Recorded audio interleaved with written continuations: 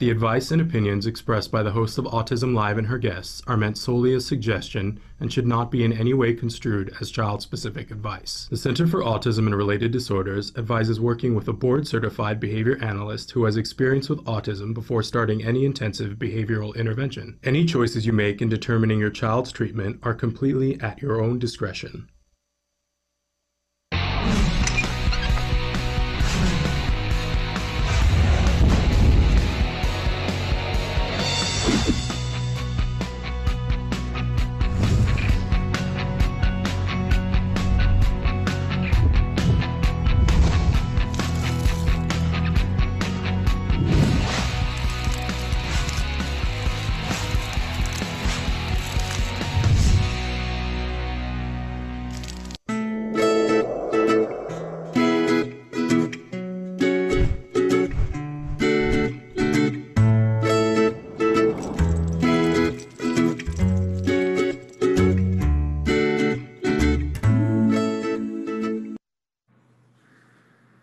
Good morning and welcome to Autism Live and to Let's Talk Autism with Shannon and Nancy. Nancy, I don't think your computer, there you are. There I am. Hi, Shannon. Good morning, Nancy. Haven't seen you in a whole week. I know. How are you? I'm good. How are you? Good. I'm better that you're here. It's so fun to be with you this morning. And I'm excited because we have an amazing guest this morning that's going to be I'm very excited.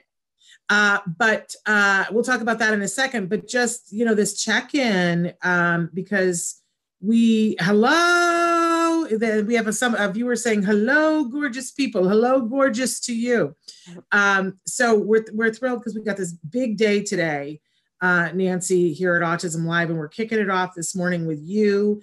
And Julie Matthews is going to be joining us in just a second, talking with us about nutrition and being healthy and keeping our kids healthy and setting them up for success. Then later on today on Autism Live, we have our very last in a series. We're doing afternoon shows right now, Nancy, featuring card heroes. These are the people who are still, I know you've got some of them coming to your house, some of these amazing people. And I'll tell you what, I got to be honest with you, this hour in the afternoon that we're spending with these young people has been the thing that I needed so badly because they fill me with hope. These people and how much they love our kids, and to hear them get emotional about how much they're missing our kids. Oh, I don't know about you, Nancy, but when I hear about how people feel privileged to work with our kids, it makes me feel at least 100 pounds lighter than I am. Yes, it does. And there are a lot of those guardians that, really feel like this is their life's work to do this. And you got to love them for that. Absolutely. So it's delightful to have them with us. And Dr. Granpeesheh is with us during that hour. And today is her birthday. And I just want to say to anybody who watches the show and has ever learned something from Ask Dr. Doreen, or, you've had the pleasure to have had card employees work with you or with your kiddo, please spread the love, send in a message either in this show or tune into the 2:00 hour when she's here, 2:00 Pacific time, and tell her yourself, happy birthday, because to me, she's the original card hero, right? She's the card hero from which all card heroes spring, because it wouldn't have happened without her. She created the place. It was her vision. So make sure that you tune in for that. And plus, I have a special little video that I'm going to be debuting in that second hour later on today with two very, very, very special guests who join me to say happy birthday to Dr. Granpeesheh. And believe me, they've never been on the show before and you'll love it. So okay. And I want to let you guys know that we're going to be joined any second by our guest, our fabulous guest, Julie Matthews from Nourishing Hope. And you guys are already writing in questions. We will make sure that she has opportunity to hear those questions. But they will be from a nutritional and health standpoint. But I think so far what I'm seeing, that, you guys are in line with that, saying hello to everybody wherever they are. I know we've got several different continents already joining us, Nancy, which is super awesome. And yeah, she's in our waiting room. So let's welcome Julie Matthews, Nancy, to be with us, because we don't want to fraud around today. We don't get Julie very often, and we want to make sure that we get plenty of time to talk to her. Following her advice for many years now for my own sons. Me too. Julie, welcome to Autism Live and to Let's Talk Autism with Shannon and Nancy. You're here with Shannon and Nancy. Hi, Julie. Hi. So thrilled to have you. Thank you. This is so wonderful. We've been talking about this all week. We're so excited that you're here because Nancy and I are big fans of yours. As Nancy just said, she's been following your advice. I've been following your advice. And I think both of us feel like it's really helped us with our kids. Am I right, Nancy? Yes, I feel like Julie's advice has helped me a lot with my own son. So really thrilled to actually meet her today and have a chance for our viewers to ask her questions, because there's a lot to get into here. Thank you. That's so nice to hear. Yeah, and maybe we want to start off by let's hit the highlights here first. That your website, which is Nourishing Hope, is it .com or .org? NourishingHope.com. .com. Okay, and you have a book. Which, tell us the name of the book. Nourishing Hope for Autism. Do you see a theme here, folks? and then you have a summit that's coming up very soon. What is the name of the summit? NourishingHopeSummit.com. There you go. There's the theme. We don't have to guess. And tell us when and how we would access that summit. So that runs from April 20th to the 26th. It's all free online. We have 5 interviews every day for a whole week. And we're going to go, it's actually designed a little bit more like a course in that each day has a theme. So we start with, what's the science behind all of this? And then we go into, how to support what good, healthy nutrition looks like and picky eaters and really helping them. And we go, step by step through helping with anxiety and hyperactivity and mood and focus and all of that. And we just take people through so that whether you're a brand new beginner and you haven't started anything and you want to understand why should I spend my time doing this, or you are really experienced and you've been doing it for 10 years and you want to know what's next, we have things for all the different families. That's wonderful because, I remember being a newbie and hearing you speak and going, okay, I have new things to do. And it really created an entirely different path for us that we had many benefits from. But, now I've been on this path for a while and I want to hear some of the new things because Nancy, you and I've been doing this for a hot minute, have we not? That's right. We have been. And it's always good to hear new things. I'm curious, Julie, before we dive into some of your recommendations and other things, just to find out how you got into this path. It's a really great question. People always ask me. I feel like it was divine intervention. I was in nutrition school and I was studying my first question was, I was actually at a park and there were all these kids and it was like a kids fair and there was like pizza and donuts and all sorts of junk food. And I started to think, is this part of the reason we've got some of the childhood epidemics like ADHD in such high amounts these days? And so I started studying that. I did a big paper on that. And then it was just the first man that I met that I interviewed was Michael Lang. And Michael Lang has since passed away from pancreatic cancer. But at the time, he said, we spent 5 minutes talking about ADHD when I interviewed him. And we spent all the rest of the time on autism and gluten and dairy and glutathione and all of this. And he said, nobody is doing this. We need people that do this. And I just thought, well, I guess this is my new calling in life. And it was mostly because of seeing the kids suffering so much and then having them be told that there's nothing they could do when I knew that there were things that they could do. So that's really how it all started. And after diving into it and helping families and seeing kids feel better and get better, I mean, you can imagine I was committed. So that's how it got started. Great. Amazing. And we've already got people who are writing in and saying that they've already registered for the seminar because they can do it right now, right? If they go to nourishinghope.com. Absolutely. They can go there now. And as we go through the conversation today, I have a special handout that I created actually for our conversation today, but everybody that registers will get this handout we'll talk about, as well as a bunch of other things. So yes, they can go there anytime and sign up. Okay, wonderful. Now, we have been saying all week long that you've got 3 things that you want to recommend that we can do in this emergency, because I think a lot of us have felt a little less empowered. You can't quite get to the stores that you used to be able to get to, or get to the items that you could get to, making it a little bit harder. But if we've seen some success with this kind of thing, then we know we don't really want to, this is not the moment that we want to let it slip, right? Exactly. And for people who have not yet tried, some of the things that you're going to talk about, there are some benefits to doing these things immediately right now in this COVID emergency, correct? I believe so. I'm not going to claim to be a COVID expert, but you can even talk, you look at the World Health Organization, the UK government, they're all saying the best thing we can do right now. There was an article I was just reading, I can probably post the link. The best thing we can do is eat healthy and try to be as healthy as we can. And I got to be honest, I'm going to interrupt you for a second. I wasn't even thinking about that in terms of staying healthy. I was thinking about staying sane, because you're stuck in your house with your kiddos and you want to minimize behaviors. And but there is a benefit to keeping your inflammation load down. I'm not going to steal your thunder. I'm going to let you tell. But can you tell us the 3 things? And Nancy and I are going to drop our cameras out so you get to be full screen. Oh, wow. Okay. Yes, I know. But we're here. We're not going away. So we'll be right here.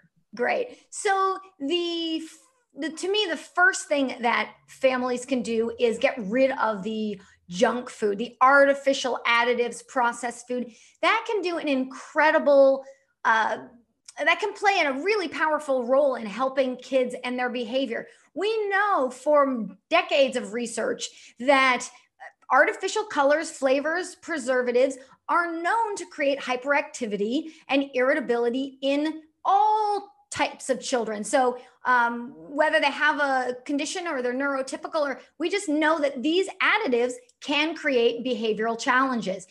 And so that's the first one. And whether it's good or bad, a lot of the junk food is not in the stores anyway, because sadly, people are buying junk food in larger amounts than ever. So there isn't a lot of it. I guess that's a good thing. But if it's in your home, that stuff is usually pretty easy to get rid of and can make a really, really profound difference. To me, just doing that is really going to be very helpful. I have seen kids get very hyper, not be able to sleep at night, aggressive, anxious, irritable, can't focus, jumping, all over, just not being able to stay calm from those artificial colors, flavors, and preservatives.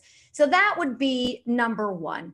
Number 2 would be to try to get as healthy a food as possible. As I was saying earlier, that the World Health Organization and others are saying, the best thing we can do is, in addition to obviously all the obvious things like trying to be as safe as possible with washing our hands and all that stuff, is to try to make our system as strong as possible. And that involves eating healthy food. And so vegetables, fruits, whole foods, less processed foods, those kinds of things. And then the third piece of it is, Shannon, you were talking about inflammation. So reducing inflammation as much as we can. So dairy creates a lot of congestion, a lot of inflammation. Gluten can create a lot of inflammation in the gut. So as we go through, we can talk a bit more about gluten and dairy. And that's one of the things I wanted to talk as we go on here. I created a handout of ideas for people that have 3 ingredients or less. So healthy food you can do for your family right now with staples you most likely have in your kitchen at this point in time, or you should be fairly easy to get them at the grocery store that are going to be healthy and support your system. And they all happen to be gluten-free and dairy-free. So whether you want to try a gluten-free and dairy-free diet now, or just add some new foods so you can start to incorporate some, because you might want to try a gluten-free, dairy-free diet at some point, you'll have a host of 10 or more very easy kid-friendly recipes you can try right away. And we can dive into some of those. But when people sign up for Nourishing Hope Summit, they will get this handout in addition to a number of other resources that I can share. Spectacular. Julie, let's talk about the gluten-free, dairy-free diet for a minute, because it is highly recommended in autism circles. A lot of parents do adopt that diet. But a lot of parents think it's too difficult to do. What do you say to that for those that say it's too difficult? Yes. Well, it's like, I want to first acknowledge it is challenging at the beginning. When you're first getting started, it's a big learning curve. And so you have to figure out all the things that might have that in there. And then you have to get your child to eat them, which when you have a child with autism is not an easy task always. So I understand where people are coming from. But once you get the kind of the foundations of it in place, it is no more difficult than any diet. Instead of this bread, you use this bread, or instead of this snack food, you use this other snack food. And so once you get going and you find a few staples your child will like, then it's really no more difficult than any other diet. And as they feel better and they're more calm, they're more focused, your family is more, happy and calm, and you just have more space to do any little extra that you might need in order to get the diet, just to continue to maintain the diet. So I really have found that when I talk to parents, it's really only the beginning. So taking baby steps, maybe, starting with maybe these 10 or 11 or 12 recipes, I'm suggesting at first, get them on hand. Just have your child eating some new things before you even take out the old things. And that can make a really big difference in making it easier for them to do. Wonderful. And we've got a lot of people that are writing in questions here. I do want to say a couple of people one person in particular has written in and said, it isn't one size fits all. And I think we definitely want to acknowledge that yes. They themselves tried to cut dairy out, but they found that it had important nutrients for them and that they lost too much weight when they cut out cheese, and that it depends on the person. And for some of us, this is a benefit that when we cut out the dairy that we lose weight. So I just want to acknowledge that it's not a one size fits all, but many of us found that when, and there's lots of conflicting research about this, right? Mm-hmm. About the gluten-free, casein-free diet, because a lot of people will tell you that, it hasn't been found to be effective. But if you look at those studies, I have some issues with that because mm-hmm. our kids are not one size fits all. Exactly. I can only speak personally, and Nancy can speak for her case and in her household, but I'm somebody who happened to be allergic to dairy as a child mm-hmm. and became allergic to wheat as an adult. And then I had a child, and I had a child who was speaking and stopped speaking. Mm. And somebody said to me, well, maybe you should try to remove gluten. And because I was allergic to wheat, I didn't know what that was. I didn't know what never heard that phrase before, didn't know what it was. And as they were explaining, and they were saying, oh, it's a wheat protein. I was like, wheat? Oh, I'm allergic to wheat. And then it was a week later that we found out about the dairy protein casein. And my son had an almost immediate beneficial reaction to a gluten-free, casein-free diet. And now he's 16, and every once in a while we'll do a challenge, and we have found that his body does not like it. Mm-hmm. And so we get a huge benefit. And I will be honest with you that my son went from having no language, that when we took out gluten and dairy, he started adding 5 words a day. That is not going to be everybody's experience. I want to be 100% honest here, but that is why I am so adamant about people should at least try it. Right. Because one of the benefits, Shannon, I don't know if you also had behavioral benefits in addition to language. Oh, yes. Yeah. Wyatt stopped having his massive tantrums that he was having, like 5, 6, 7 tantrums a day to, a couple of tantrums every week. So yes. he definitely lowered his anxiety, his ADHD lowered when we started the GFCF diet. One of the things I tell people to go back and look at, you can find it online. Phil Donahue in 1984, folks, did a show on milk and milk allergies. And it's terrible. Nobody would ever do this again because it was terrible, but it changed the way a lot of us looked at dietary stuff. He had kids that were there who had been off of dairy for a while, and during a commercial break, they all drank milk. And by the end of the show, you could see how these kids were, and it was horrifying. Wow. Because for a kiddo who has a milk reaction, behavior, yes. And it's almost instant. So anyway, so we just want you, go ahead. I just want to comment on the woman that was mentioning that's not one size fits all. I completely agree. I actually have an institute where I train practitioners called Bio-Individual Nutrition because of this very point. Because of course, everyone is unique. Everybody has unique life circumstances, unique genes, unique, everything. And therefore their diet needs to be customized, personalized to their unique needs. So there is not one diet that works for everybody. I would say though, that gluten and dairy free is a typical good place for a lot of people to start. I actually have one family I know that absolutely benefits from dairy. So as you said, there are some families, but I don't run across it that often. But I usually take it a step further and say, okay, well, could you also have a challenge with grains or phenols or other things? And until you get the right kind of combination, you might not see all the benefits you're looking for. So I would agree that my message is always the diet needs to be customized to the individual. Okay, can we address some of these questions that we're getting right now? Yes. Somebody wants to know, how do you know if your kid is sensitive to oxalates, histamine? Also, what is the best allergy test, IgG or IgE? Okay, great questions. I'm writing them down. So, how do you know if your child, those are some of the other food compounds for people that are new. Histamine or amines are a type of compound. We think of histamine creating that allergy response, that very inflammatory response in things like aged meats and other, bone broths and things like that. And then oxalates being in compounds like nuts and other compounds like that. And so when the best way to know, sometimes it's symptoms, sometimes it's looking at, sometimes it's, there are some tests, but there are, usually I'll do a combination of lab tests and symptoms to really get a good idea if somebody might be reacting to a certain food. And then IgG versus IgE, well,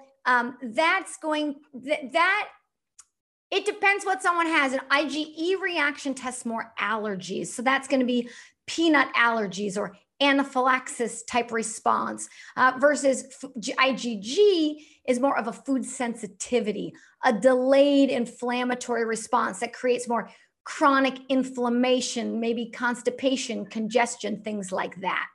Those are a couple of those. Hopefully that helps. Okay. Nikki wants to know about refusals. She says that her son refuses to try anything new, that he had no language until 10 years old, and with lots of help, he is verbal. Now 22 years old, but he is refusing new foods and is living on a very limited diet. It's tricky. I actually just saw a great story just the other day on, families are not able to get their child's favorite chicken nuggets or fast food or whatever it is. So this one mom got very creative and she actually made herself a McDonald's French fry box and, all the different kind of wrappings and made her own things and put them inside. And then the child ate them and the child loved them and is really excited now. Now, that doesn't work for all kids, but is it brand specific? Is there a way that you could do something creative like that? Is it a matter of what is it in that food that they particularly like? Is it that it's more salty than the food you make at home? Maybe you can add more salt to it. Is it that they have MSG or other things that stimulate your brain and tell you this tastes good? You're probably not going to be able to mimic that too well, and you probably don't want to, because glutamate excites the brain, creates a lot of hyperactivity and an inability to calm one's self back down. So I would kind of look at what are the foods they like. Can you mimic that texture with something else? Let's say they like potato chips.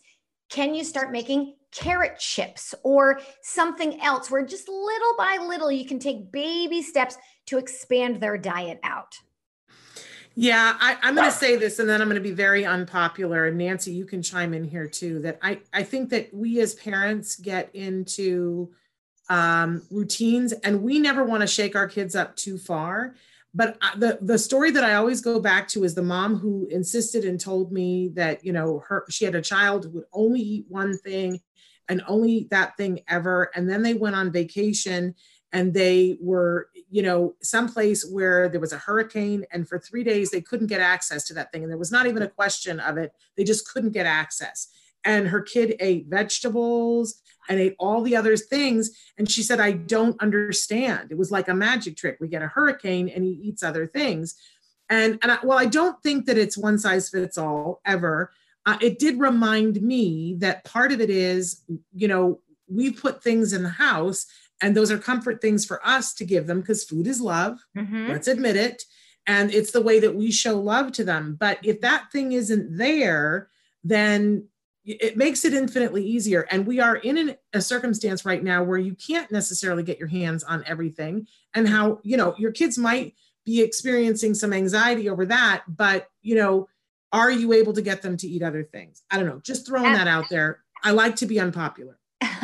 No, that's a great story to hear, because that is, I think it helps other people. You know, so many times parents will say, well, their child doesn't eat any vegetables. They start going gluten and dairy free. Now their child eats more vegetables. Also, I completely agree. You know, we do our best. We love our kids. I mean, it's in our nature to nurture them. So if that's give them whatever they're going to eat, of course, that's, you know, that seems reasonable. But I bet you in part, this mom, she couldn't get it. So, because there's a little part in our brain, this is a story I like to tell about my husband. He's like a really crazy picky eater. Before we met, he ate like 10 foods. So I mean that with all sincerity. So when our baby was like 6 months old, maybe 8 months, whatever, I was on a call and I couldn't feed our daughter. So I said, okay, I made these fresh peas. I ground them up, you know, feed these to her. Well, he didn't like peas. So I got done with the call and I said, how did it go? Did she eat the peas? And he said, nope, she would not eat those peas. And I said, what was wrong? Did they not taste good? You know, taste them. What do they taste like? He wouldn't.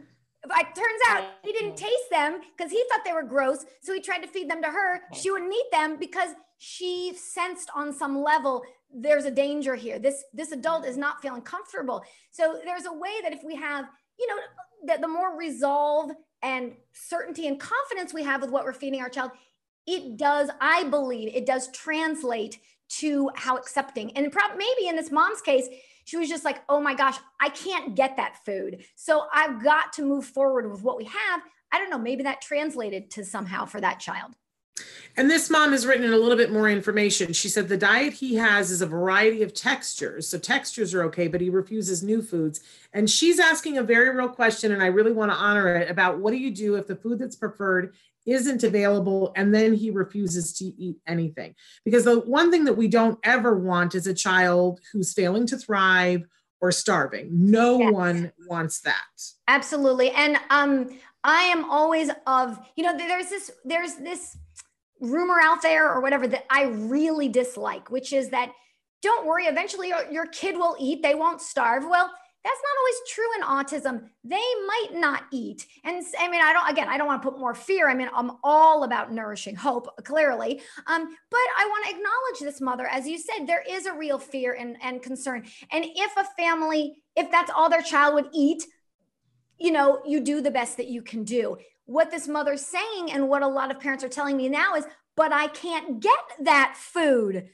So now what do you do? Now you have to do something if that food isn't available. And so that's why in the handout that I have when you register for the summit at nourishinghopesummit.com is if you can't get your chicken nuggets, try these gluten-free chicken nuggets. Every single recipe is 3 ingredients. or less. So in this case, it's chicken, eggs, and any kind of gluten-free breading, gluten-free flour, gluten-free crackers, ground up, anything you can find. And most people can find chicken and eggs and some sort of rice flour or something. So that's one example. So I would say, you know, if you can't find your favorite, you know, I would say try to do your best with trying to create something as similar to what they like now as possible. Yeah. Yeah, wonderful. And Nancy, I'm not really letting you have a word in edgewise here, but there was a question asked early on about, can you talk a little bit about seizures? And I think that there is a nutritional component to this we're learning, correct?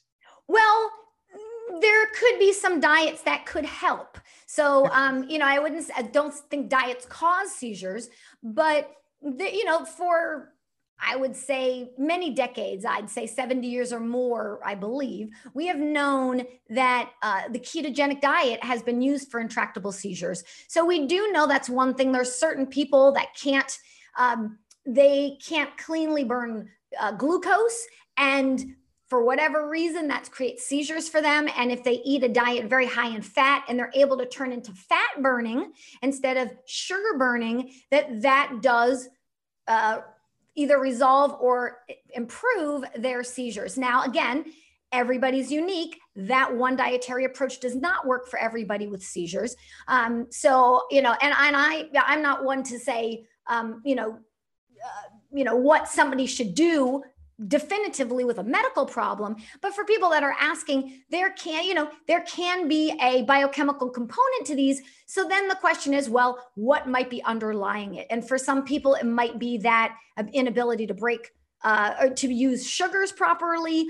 For other people, it might be something else. You know, there's a number of different clients I've had that have found different approaches to be helpful. So I would say in that case, it's tricky. Again, it's a medical issue. If you can get on a telemedicine call with hopefully your functional medicine or biomedical doctor, and, you know, kind of see which direction might be the best for you to go. You know, is it grain-free? Is it ketogenic? You know, what might it be for that person? Nancy, you've had... Yeah, we've had success with the keto diet. My son had seizures and we put him on the keto diet. What do you think in general about the ketogenic diet? There's a lot of controversy about it. There is. I love looking up the research on these things. In fact, we should at some point maybe talk about the research on GFCF, because Shannon was saying, you know, there's a lot of questions. There's tons of research on the GFCF, in fact, including a study that I was part of. So I'd love to talk about that. But for now, let's talk about ketogenic. There was a really cool study that was done, I'm going to say in the last year or two. It's on my website. If you go to nourishinghope.com, I did a whole write-up of the science. I spoke with the author. I took some of his data and made some new charts to make it easier to understand. The gist of it was they took a group of people with autism. Half they put on the ketogenic diet, half they put on the GFCF diet. They both did well. They both improved. Different ones might have improved a little more on this diet. Other symptoms might have improved a little more on this diet. But they said kind of overall, the ketogenic diet might have even done a little bit better. Now, 30% of the people dropped out of the ketogenic diet because it's challenging. So my goal is always, well, what diet is doable and effective? So I like to start with the easiest, most simple things first, like a GFCF diet. If that doesn't work, maybe somebody will work their way up. But in this case, both diets were quite effective, and including the ketogenic diet. Now, it wasn't for seizures per se, but it was for people with autism. Okay, wow. great. Interesting. Okay, so let's talk a little bit about the GFCF research, because you know, it depends on who you're talking to. There are lots of, and I'll put my camera back on so you can see me talking. If you talk to people, some people in the world of ABA, they will tell you, oh, you know, there's no study showing that it does anything. But if you talk to anybody in the biomedical world, they're like, what are you talking about? There's 150 studies. And so it's very interesting to me who's looking at what study. I just look at the study in my living room and I go, okay, I'm done. Exactly. But I am interested in hearing about the studies that are there. What do you have to say, Julie? Yes, so there are lots of studies. There are studies looking at the opioids in the urine. So gluten and dairy, if they're not broken down properly by digestion, they can create these proteins that can leak into the bloodstream, and they can create they can fit in the opiate receptor like morphine does or heroin does, and they can create a lot of addictions to those foods and a lot of cognitive challenges, behavioral challenges, all sorts of things. There are a number of studies on that. Now, there are a couple studies saying, that opiate thing, we can't replicate that. Well, there was another study that came out that said, well, in order to replicate it, you have to properly process that urine you're sending to the lab. It has to be, I think, kept really cold or something, or those compounds will degrade. So, the studies that show they didn't find that. I'm wondering, could it have been that? Because there are a number of studies showing that for people with autism, they do have these opioid compounds specifically related to gluten and dairy in their urine in higher amounts. And we know in other studies that they can cross the blood-brain barrier and they can get in the opiate receptor. So that's one. We also know that people with issues with gluten and casein that have autism improve digestively. Their digestive symptoms improve when they're on a gluten and casein-free diet. There are studies that show that gluten and casein can be inflammatory for the digestive system. And a study that I was part of was published 2 years ago now. It was with Dr. Jim Adams, who is the lead, who is an amazing researcher and a father of an adult daughter with autism. I consider him a mentor. And we did a study looking at the gluten casein-free diet along with 5 other nutrition interventions, a multivitamin mineral formula, essential fatty acid, and so on. And we found 4.5 times the developmental age improvement. So, almost 7-point increase in IQ, and improvements in autism symptoms, anxiety, depression, irritability, the sociability, the list goes on and on. And so for that, what do I want to say about that? The developmental age. So, it was a 1-year study, and you'd expect a neurotypical child to develop 1 year in 1 year. And you'd expect a delayed, somewhat a developmental delay to develop less. So that seems normal. The control group developed 4 months in the 12-month period. The group that got the interventions developed 18 months in that 12-month period. They developed 4.5 times as fast and started catching up to their peers in that they were beyond what you would expect developmentally in 12 months. So those are just some of the results from the combination of these approaches.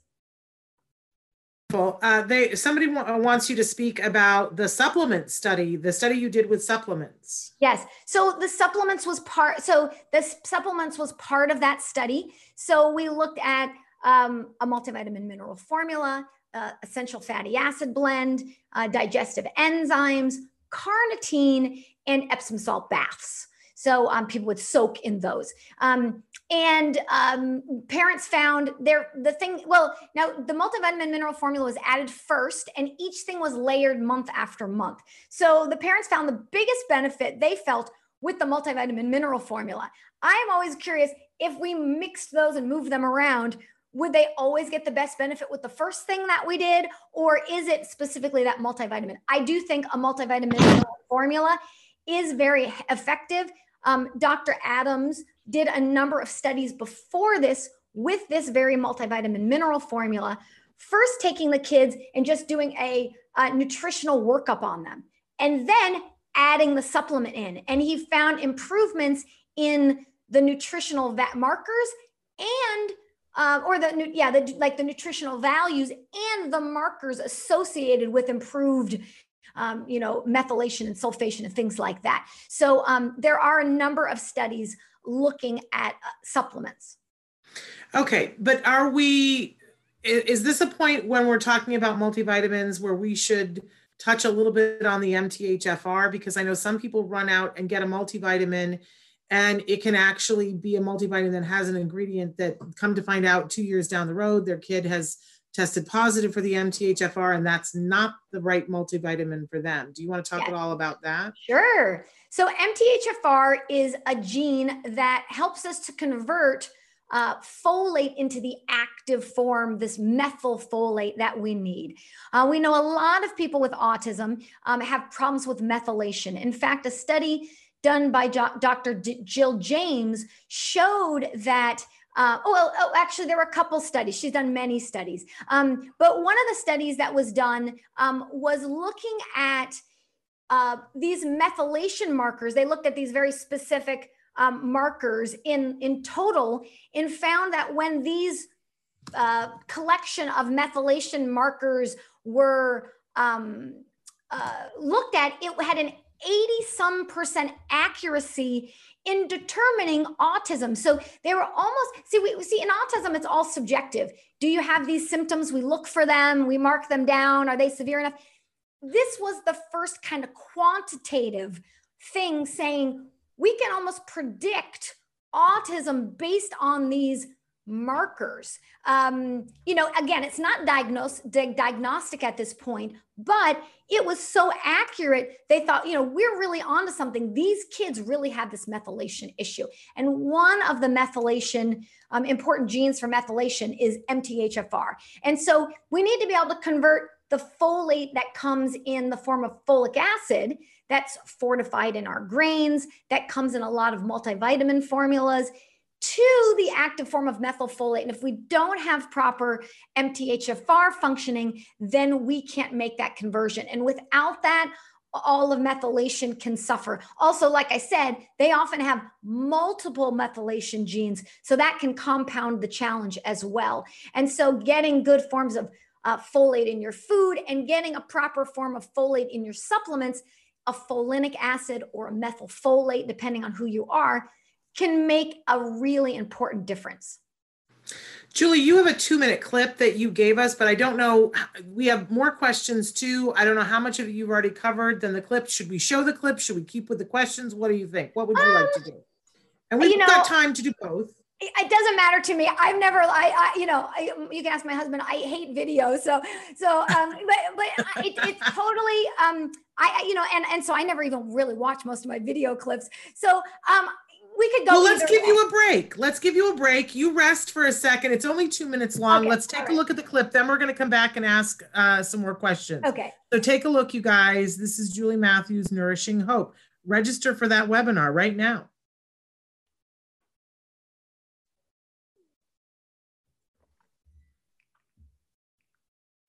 So this is happening. Certainly there are things we can do for prevention in the future, but because this epidemic is upon us now, what would be the top 3 things you would recommend for creating a better life for people with autism? I would look at diet number 1, and I would start with something simple that everyone can do, which is take out artificial ingredients. Artificial colors, flavors, preservatives, MSG, all of that. It's a really easy way, but we can see dramatic improvement with our children with ADHD or autism or any of them. And then looking at taking out the inflammatory foods. For children with autism, it's often gluten and dairy. It can be very inflammatory. That creates an inability to digest them, and they actually end up with opiates like morphine or heroin that are floating around that can fit in the opiate receptor and trigger a very similar brain chemical response. So getting out the inflammatory foods or the foods that are causing neurological challenges, and then adding good healthy nutrition in, because a lot of them have underlying, let's say, methylation issues or things that require good folate. So just even simple things like getting good vegetables into your kids. I know that can be challenging with autism. Particularly, we know that they are known to be picky eaters, and there's a number of reasons for that.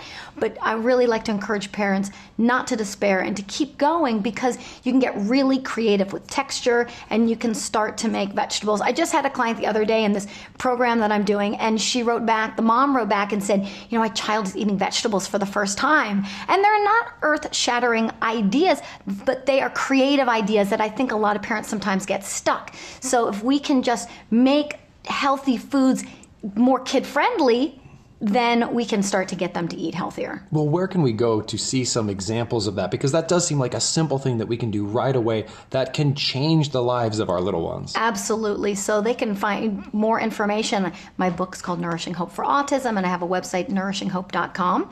And there's all sorts of helpful information, recipes, and things to help parents get started. Beautiful. Well, thank you for giving so much hope to so many. I really appreciate it. Thank you.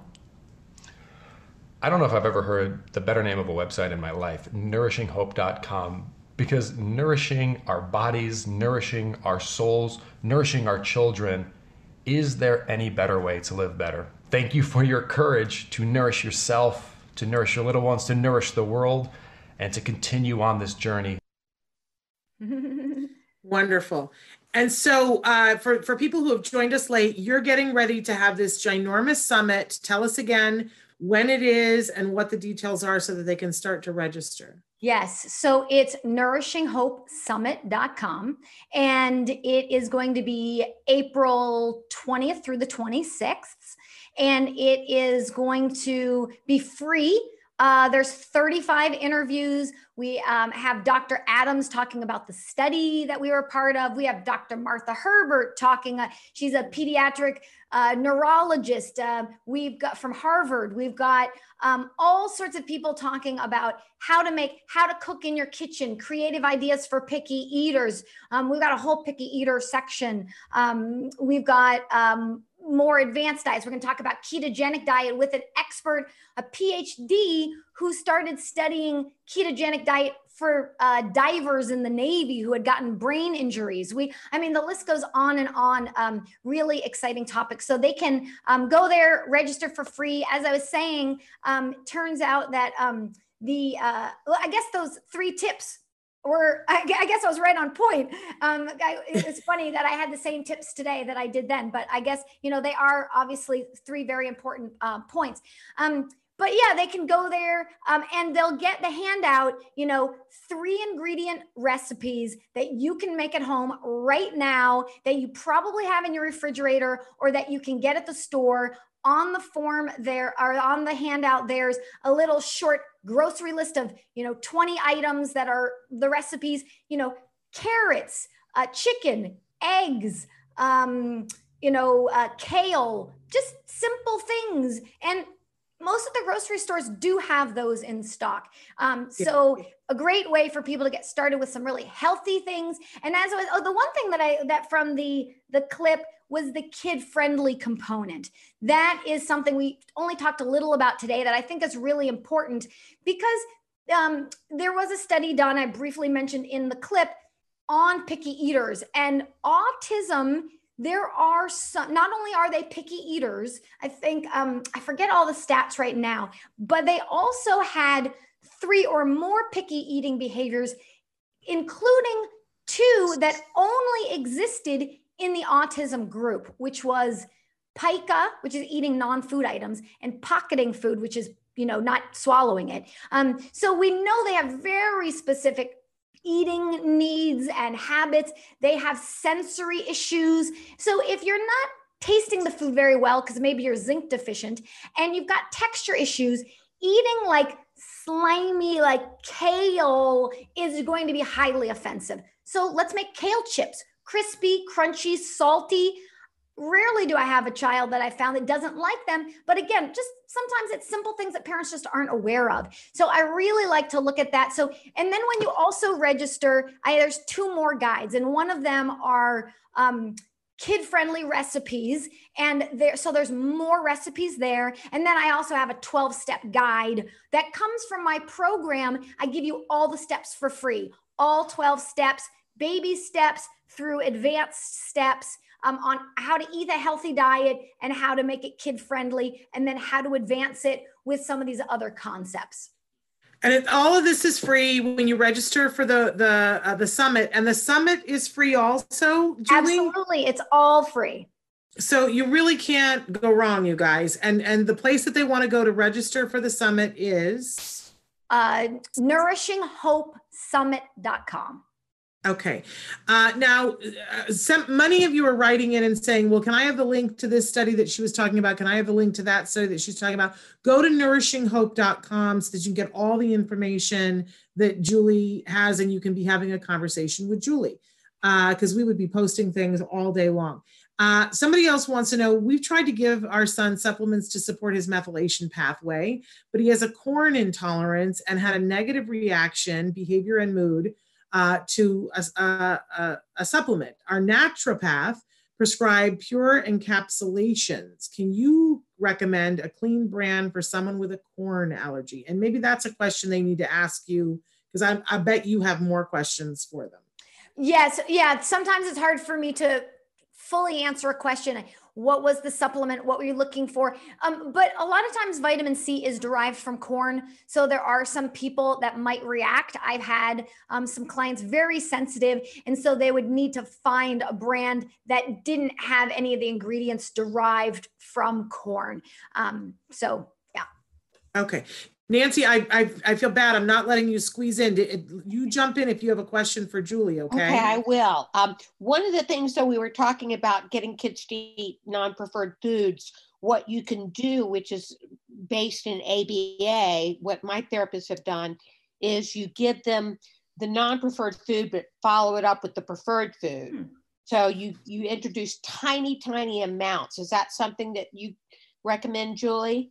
I think anytime you can expose a child to a new food is a good thing. So if I wouldn't necessarily say, okay, let's give them a cookie before we give them, something healthy. But if they're not going to eat the healthy thing, and the first way we can even get them to eat the healthy thing is to do some sort of a reward in the short term, but now they get exposure to it over and over, and they're probably eating the preferred food to begin with anyway, then I do think that that's a fine strategy for the short term. Anything we can do to expand their mind to the fact that these aren't scary and that they ate them and they liked them, I think can be a positive thing. Now, there might be better ways to do it. I mean, I'd rather not give the preferred food if it's not an ideal food. But like I said, if they're already eating it anyway, it'll give you some leverage. And right. I feel like, and sometimes kids just need to get over the fear of the food by being exposed to it. Uh-huh. Yeah. And Julie, I'm a big fan of sneaking things into things and not telling people. And I always say to people, I admit that my son is not a picky eater. I don't know how I lucked out in that lottery, but I lucked out in that lottery. He's epicurious. It is my husband. You talked about your husband only having 10 foods. I think my husband could beat your husband. And my husband had not seen a vegetable up close for at least 10 years before we started dating. And I started sneaking things into, like, the meatloaf. I sneak broccoli and carrots into the meatloaf instead of the bread and the cheese and the egg. And I swear, to this day, I don't think he realizes. He's like, this is the best meatloaf ever. And it has none of the bad stuff and all the good stuff. And he ends up getting like 2 servings of vegetables. This is my husband, you guys. I understand. Right? But are you a fan of sneaking things in when it's our kids, or do you think it pulls them further away from understanding what they're eating? I think it could be either way. And I think you need to understand your child in order for this strategy. I love those ideas. I love sneaking things in because sometimes, I don't know, kids, they just, they don't want it, but if it's there, they don't really mind. The one challenge that I would caution some parents is super picky eaters. If they only eat, let's say, 2 proteins, let's say they eat meatballs and something else, and now you've messed with their meatballs and now they reject the meatballs and you only got 1 food left, or, that's a little, dangerous per se. Okay, be careful. So I would say it's all about knowing your child. With that said, I would say a vast majority of my clients sneak healthy things in because their kid doesn't mind, their kid doesn't notice it, they get more nutrition in, just like you said. So for the most of the time, I think it's a great strategy. It's just, you really need to know your child to know that, because what we want to do is we never want to lose trust with our child around feeding them, because it can be difficult to get that back. Okay. Okay with my husband, but not so much with our That's kids. right. Exactly. I love it. I want to make sure before we run out of time, because we're down to the last 4 minutes here, Yep. that we tell people again, there is this summit, and tell them the dates again, Julie. The summit is April 20th through the 26th. And so that whole week, starting on Monday, there'll be talks every day. And they can go to nourishinghopesummit.com to register for free. Okay. And is it a certain time each day? And, tell us about that. During each 24-hour period, they will have access to any or all of the interviews that day. So if there's specific ones on that day, they can listen to those whenever they want to. Wonderful. Wonderful. So you can do it on your own schedule, but you got to make sure that you look at the calendar and go, okay, I've got 24 hours.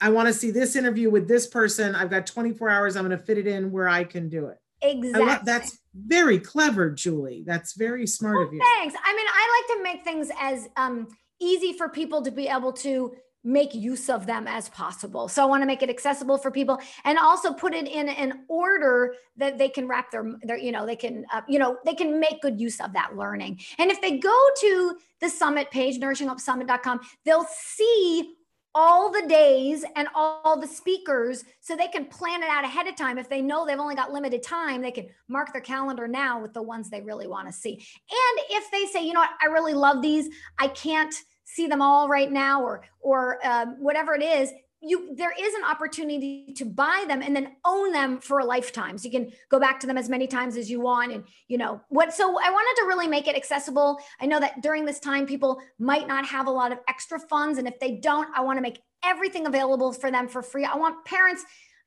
obviously I want kids to get better and feel better. And I want to support parents during this difficult time as much as possible.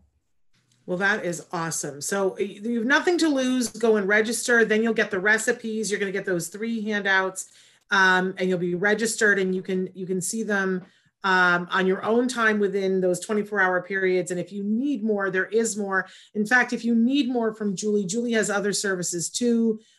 You take clients on to help with more, entrenched issues, and she is available to do that all through nourishinghope.com. Nancy, we love her, don't we? We do. You're just a wealth of knowledge, Julie. And it's so nice to know that these are simple things you can do to make a difference in your child's life. It's very empowering. Absolutely. That's wonderful. Yes. Trying just a simple thing or two, just start wherever you are and see baby steps, little steps, step by step can really make a big difference. You don't have to do it all overnight. You can just start incorporating a few healthy things, the few healthy gluten-free things. And then before you know it, little by little. So I just want to encourage families to, stick with it. Wonderful. And we've got a minute here, and I want to tease about what's happening later on today and what's happening next week. For those, and I don't know if you two know this, we've been doing a morning show for Autism Live this week and an afternoon show. This afternoon, we're doing the last of those special shows. It's called the Card Heroes Tribute, and where we're having people who are card heroes. You're not going to want to miss it. It's at 2:00 Pacific time. That's 5 p.m. Eastern time with Dr. Doreen Grant-Piché. It is her birthday. If you love this woman like the 3 of us do, make sure you tune in during that hour, say happy birthday to her, and see some of these amazing card heroes. But I also want to let you know, next week on the show, really quickly, on Monday, we've got a special education attorney, Bonnie Yates, on, and the Pocket OT, Kara Kaczynski, is going to be joining us to talk about OT things you can be doing at home.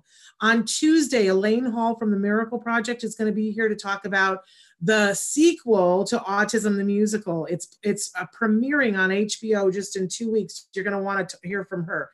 On Wednesday, we have Dr. Doreen Grant-Piché answering your questions for Ask Dr. Doreen. On Thursday, international speaker and autism self-advocate Carrie Magro is going to be here with us, and I got a message of hope for everybody. And then Friday, Nancy and I are going to be back here with documentary filmmaker and autism advocate disruptor Vena Tiero, which we're very excited to welcome Vena back to the show and hear about her new documentary, that Believing in Miracles in spite of the autism, in spite of autism is what the name of it. So Nancy, pretty exciting week, right? Good week, Shannon. It's April. How could we deliver less? Right. So that's all happening. But be registering for that webinar right now. Nourishing Hope, not webinar, summit, excuse me. NourishingHopeSummit.com. Yes? Yes. Did I get it right? And go to nourishinghope.com for more information, all things Julie Matthews. But come back here at 2:00 in just a few hours, 3 hours, to see that Card Heroes and wish Dr. Grampy Shea a happy birthday. We're out.